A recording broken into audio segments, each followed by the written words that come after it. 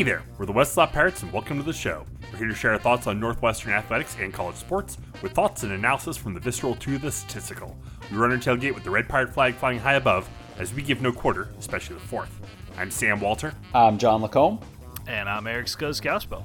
Well, guys, we are continuing our previews. Tonight we are looking at Northwestern's homecoming opponent, the Rutgers Scarlet Knights. Greg Schiano, in his second stint in Piscataway, had Rutgers a little feisty last year, 3-6. I mean, they weren't good, but they were a little feisty. And they bring a lot back, I think, both offensively and defensively. A lot of returners from last year. John, I remember last year we were pretty much lambasting this defense. And they're all back, but, tell us about the Rutgers D. It's funny you should mention that, Sam, because one of my favorite narratives from last season, and especially based on our preview for Rutgers heading into last season, was that Rutgers didn't suck. So they got to 3 wins. They took Michigan to triple OT. They played Nebraska close. So, Greg Schiano making moves. Nope. Rutgers sucked. At least they certainly did on defense. This defense was the exact level of garbage that we expected that it was going to be. The only wrinkle when looking at Rutgers is that we didn't expect that Michigan was going to be such a disaster on defense, because that's the only thing pushing Rutgers up a spot in scoring defense and total defense and making things look a little bit better than they actually were. But make no mistake, this was an awful defense, the second worst total defense in the conference. And you can definitely make the argument that this was the worst defense in the conference. We'd still give it to Illinois because of just how shittiest their run D was. But Rutgers was the only defense in the conference who truly did nothing well. It's actually worse than that, if such a thing is possible, because Rutgers' 2020 scoring defense is greatly buoyed by the fact that they grabbed a stupid 7 turnovers in the opener against Michigan State, who lost 5 fumbles in that game. If Michigan State had only turned it over, let's say, 5 times in that game, Rutgers would have had 2 wins last year instead of 3 wins. Now, there's an important thing we should point out here. Rutgers actually technically did something well last year. And I'm not joking, this is actually something good. They finished 3rd in the Big Ten in sacks. And unlike the turnover stat, this one was not all baked into the Michigan State game. You know why Rutgers finished 3rd in the Big Ten in sacks? Because they have some good players. 2 of them are the exact 2 guys we highlighted in last year's preview. Linebackers Olakunle Fatukasi and Tyshawn Fogg, who continued to pile up tackles last year, combining for 181 tackles. Those 2 also combined for 4 sacks. Linebacker Mohamed Torre added another 4.5 sacks, and defensive end Mike Tverdoff added another 4. And that's it. Those are the good Rutgers players. Some wings of the media will try to tell you that Rutgers has a good secondary, which, nope. This team finished 3rd in the conference in sacks and 11th in pass defense. You do the math. I could highlight safety Christian Izine as a decent player back there. As if that matters. It doesn't. Rutgers has 0 depth. 0. A defensive line that was straight trash last year was then gutted through the transfer portal. So Rutgers is now touting an incoming defensive tackle from Temple. I will not do the same. Good day to you, sir. I said good day. Rutgers returns its best players from last year, all of whom I listed above, and that will mean next to nothing. Offensive lines, especially ours, are going to just feast on this team, which is going to be pillow soft up front.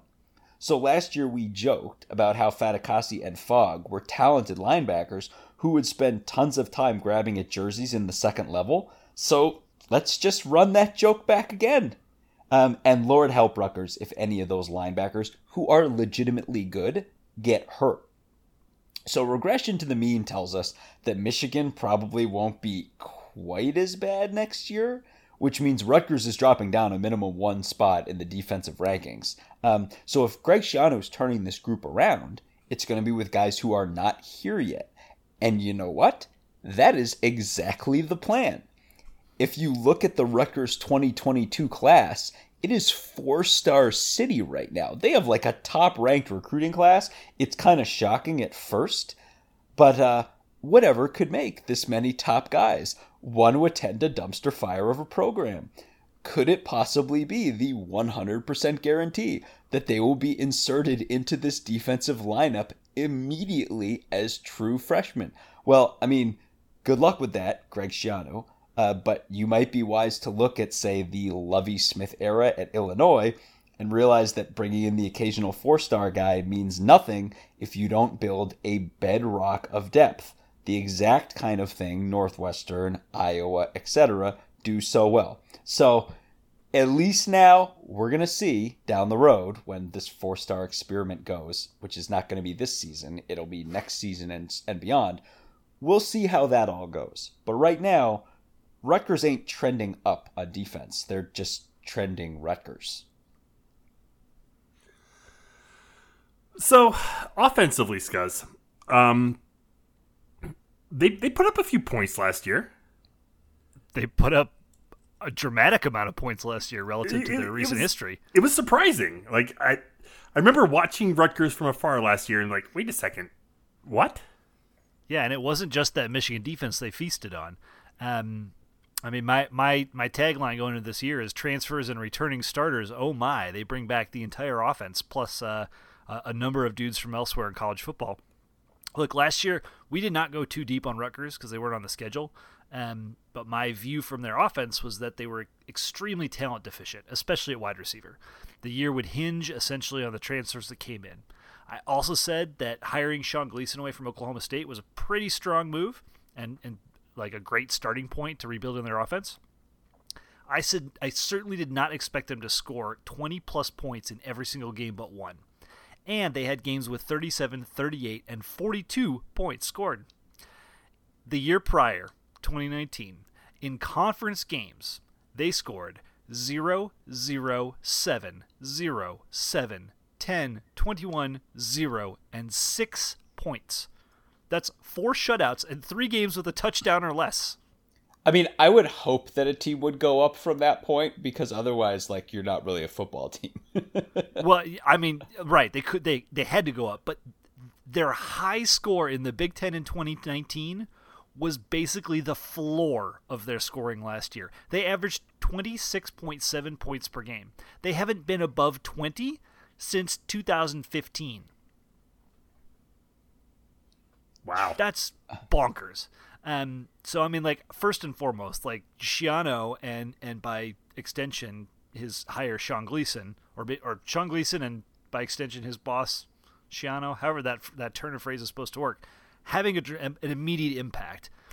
Whether they can do it on the defensive side, as you heard John say, remains to be seen. But this was driven by essentially one thing only, and that is dramatically better passing. Rutgers increased their average completion percentage by 8 points to 63%. Their yards per attempt were still awful. Like more than half the guys that caught passes had like single-digit yards per catch, but it was still better than 2019 statistically. They halved their interception rate and almost doubled their touchdown rate. This all resulted in about a 50% increase in passing yards per game, a positive turnover ratio for the first time in God knows how long, and the scoring figures I cited earlier. Rutgers might be back, baby.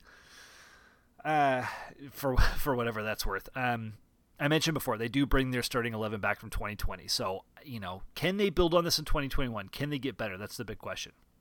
We'll start with their offensive line. The entire two deep returns, plus they add a capable transfer from Temple. Their best player is their center, Nick Crimmin. Nobody else is super talented on paper, but this group made a big improvement in pass blocking in 2020, and it stands to reason that they're going to get even better in 2021 because of the tenure that they have playing together. They're not amazing. This isn't going to be the best O-line in the Big Ten by any stretch, but they can set the table well. They have a nice tight end in Giovanni Haskins. He was one of those aforementioned transfers last year, came in from West Virginia. Big, solid blocker, not much of a pass catcher, but, extends that O-line. This team wants to start with running the ball, right? They have some solid-looking depth behind Haskins, like some pretty good players in Matt Alimo and then Victor Konopka. No relation to Jack, by the way. I looked it up. They've got another guy named Brandon Myers. So, I expect them to use the tight end a little bit more this year, maybe get a little bit more multiple. That might be one of the ways their offense can improve. Wideout is the spot that was just vastly improved last year, and that's in part to the quarterback play. But Bo Melton, who was the leading receiver and the one promising player on the 2019 team, looked really good last year. 47 catches, 6 touchdowns. He's back to lead this unit. He's probably their fastest dude, but he's also pretty small.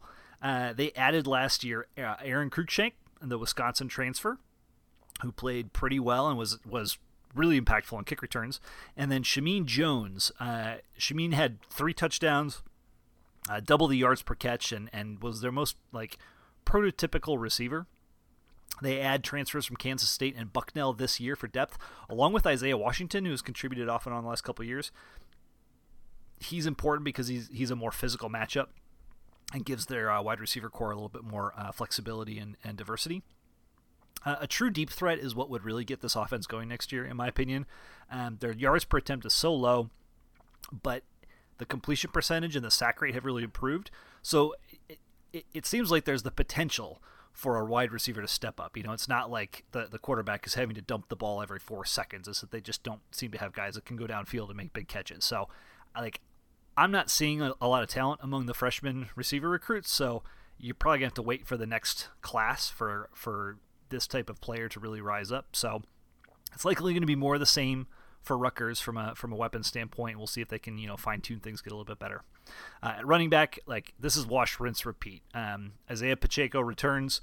He's had 2 very productive seasons in a row.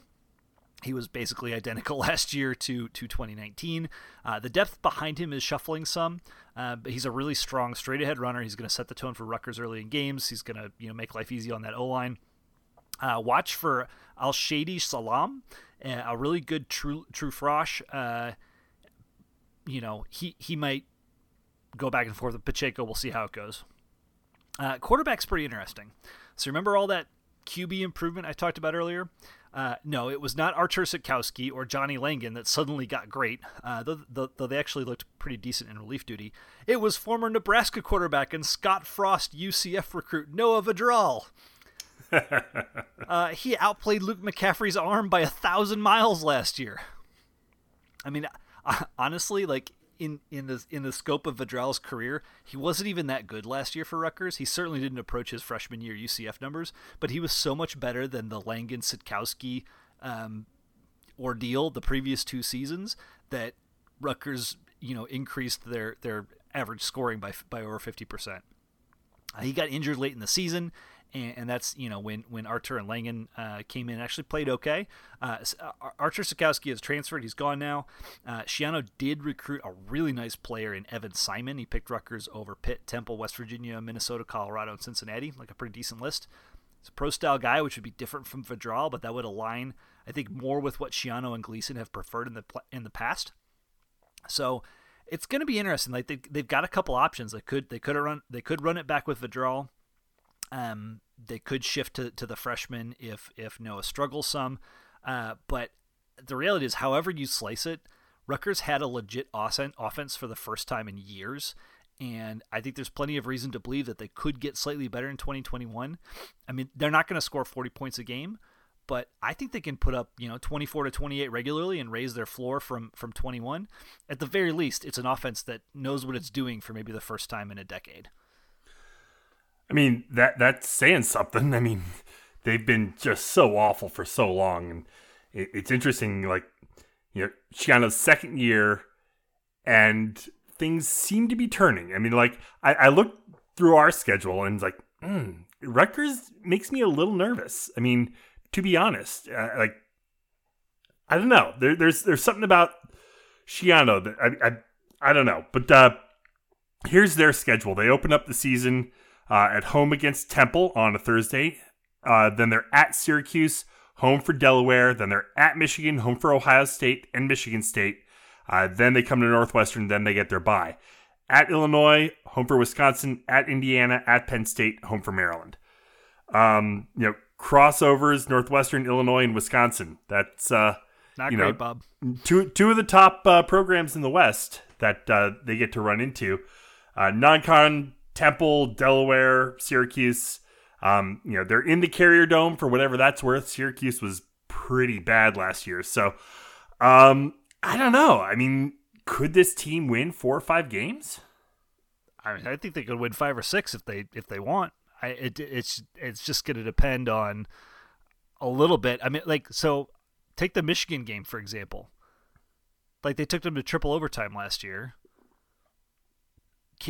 Which team's going to is Michigan going to improve that much such that Rutgers has 0 shot next year? I mean, possibly. So I guess the way that I would look at it is based on everything Scuzz is saying, the ceiling for Rutgers this year is you can project it based on last season. Scuzz is telling you that this offense might be slightly better than it was last year when it was a football offense, which it was not the year before, or like the 3 years before, or the 4 years before. Like last year, it was an authentic FBS offense. So great. So let's say let's say eighth in the conference in scoring per game. Like, that's not just a football offense. It's a bottom half of the Big Ten offense. Yeah, middle third of the Big Ten offense. Let's say it improves. Let's say it improves a little bit from that. Let's look at right. So like, they lost to Illinois by 3. They lost to Michigan in triple overtime. They lost to Nebraska by 7. I'll give you 2 of those wins because I'm not giving you 3 because they won a game last year where the other team turned it over 7 times. So you get 2 of the 3. So that puts them to 5 and 6. So here's the thing. In a vacuum, I'd run that back and say, all right, so I'll give you 5 and 6 this year. This schedule is horrific. Delaware was an FCS semifinalist last year. They were a 7-1 football team. Cuse was crappy, but Cuse is on the road. Temple, apparently they took all of Temple's players, so I assume they're going to win that game. And then, Lord have mercy, Michigan, Ohio State, Michigan State, Northwestern, Wisconsin, Indiana, Penn State, Maryland. Like, they could lose all of those games. See, I'm looking at it very differently. I'm looking at this team could certainly win their non-conference, sweep it. I don't know that they will. Like, they certainly could. Delaware might be great, but Rutgers 100% has more talent than Delaware. Michigan State as their homecoming game. We previewed Michigan State a few weeks ago. Things are not great in East Lansing, and there's no reason why Rutgers wouldn't have that game circled. Now, coming off the Michigan-Ohio State back-to-backs the 2 weeks before, maybe they're not going to be in such a good headspace there, but they could be, then a game at Illinois, certainly plausible, and they could be playing for bowl eligibility against Maryland to end the season at home. Yeah, I'm just like, they won 2 games in 2019. They won 3 games last year because one of the teams they played turned it over 7 times. And I'm just like, I'm looking at this schedule, and I guess I could see them topping out at like a 5 and 7 here. But either way, I think it's all prologue. I mean, so Scuzz, it's not like I'm not buying your point that they've improved the offense. They have, right? But I think it's all prologue to this fascinating 2022 experiment that's going to be going on when they're going to have whatever they've got talent-wise on offense, and they've got, the same kind of level of talent on defense. But either way, they're trotting out all these true freshmen who are all major recruits, to be fair. And we're going to see what they had. But, it's not that I'm dismissing Rutgers. It's just we've seen what a Rutgers team trending upward with a bunch of top talent looks like. It's what Rutgers looked like when they entered the Big Ten. And then they promptly fell flat on their face. And I'm just looking at this schedule and I'm like, we're doing a lot of work to sell me on a team that is going to be middle of the road in the conference on offense and one of the very worst, if not the worst, on defense, and a hard schedule. And I'm just like, I don't know. Like, let's put it this way: 5-6, that's a massive win, and then Schiano can be like, we are trending up, and it sets the stage for that 2022 season. But I mean, I don't have to squint too hard to see 6 wins on this schedule. That's all I'm saying. Yeah, I'm not suggesting Rutgers is good. They're not. I'm just suggesting that they could get to bowl eligibility. I'm gonna say 5-7 because I think they trip up somewhere. Yeah, I mean, everything would have to go right for them to go 6-6. I think that's exactly, and I don't think that happens. But I think, I mean, I'm gonna favor Rutgers in every one of those non-conference games, and then I think there's enough opportunities here to get 2 more wins. I mean, Michigan State, Illinois, Maryland. I want to be clear too. That's 4, 5, 6. Like, we don't have any. Like, I have no hate built in for Rutgers or anything like that. I just am like, we've been previewing this team forever, so I'm really well acquainted with all the guys that are on the team on the defensive side of the ball, and I'm like, there's no guys there. Like, it's not an FBS defense, and I'm like, I look at their team last year, and like Scott said, their offense was a lot better, but it was just done in so many times by the fact that they just got shelled, and they're going to get shelled again this year. I want to be clear. There's nothing I would like more than for Rutgers to be 4-0 hosting Ohio State in Piscataway, New Jersey after just having beaten the Michigan Wolverines on the road. Sign me up. Like, I am all about that. Like, sign me up for the Michigan Schadenfreude. Like, especially given the fact that those teams, but it's like that triple overtime game last year was as painful of a game to watch if you were a fan of the game of football.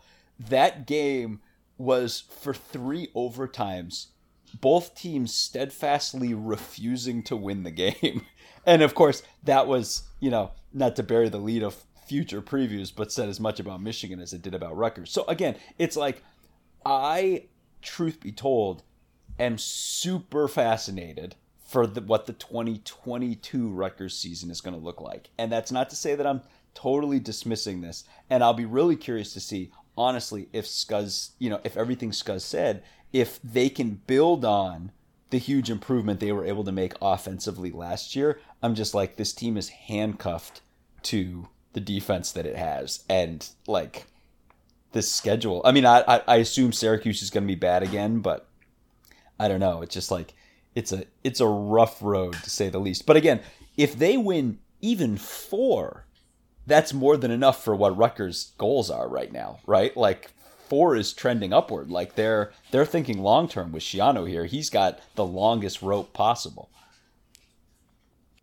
Sure, I mean, like it's gravy. Like that, like bowl eligibility this year would be a relatively minor miracle, and like in the eyes of fans and the national media and all that sort of stuff, right? And like they don't need it. Schiano doesn't need that to save his job or face or whatever. Like, the fact that he took this job is enough.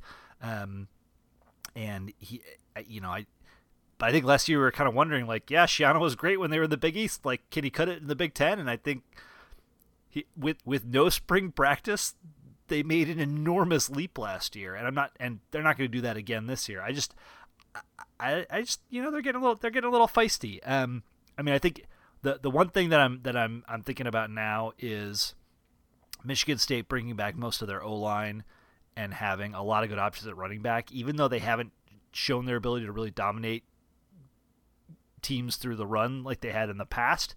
If they figure that out, that's a bad formula for Rutgers, because they need teams that are a little weaker on the running front, right? That have to throw against them and hope they get lucky. I assume that's going to be the formula. So, Michigan State, Northwestern, Ohio State, Michigan, these are going to be really tall orders, because I think all those teams are going to have pretty strong run games.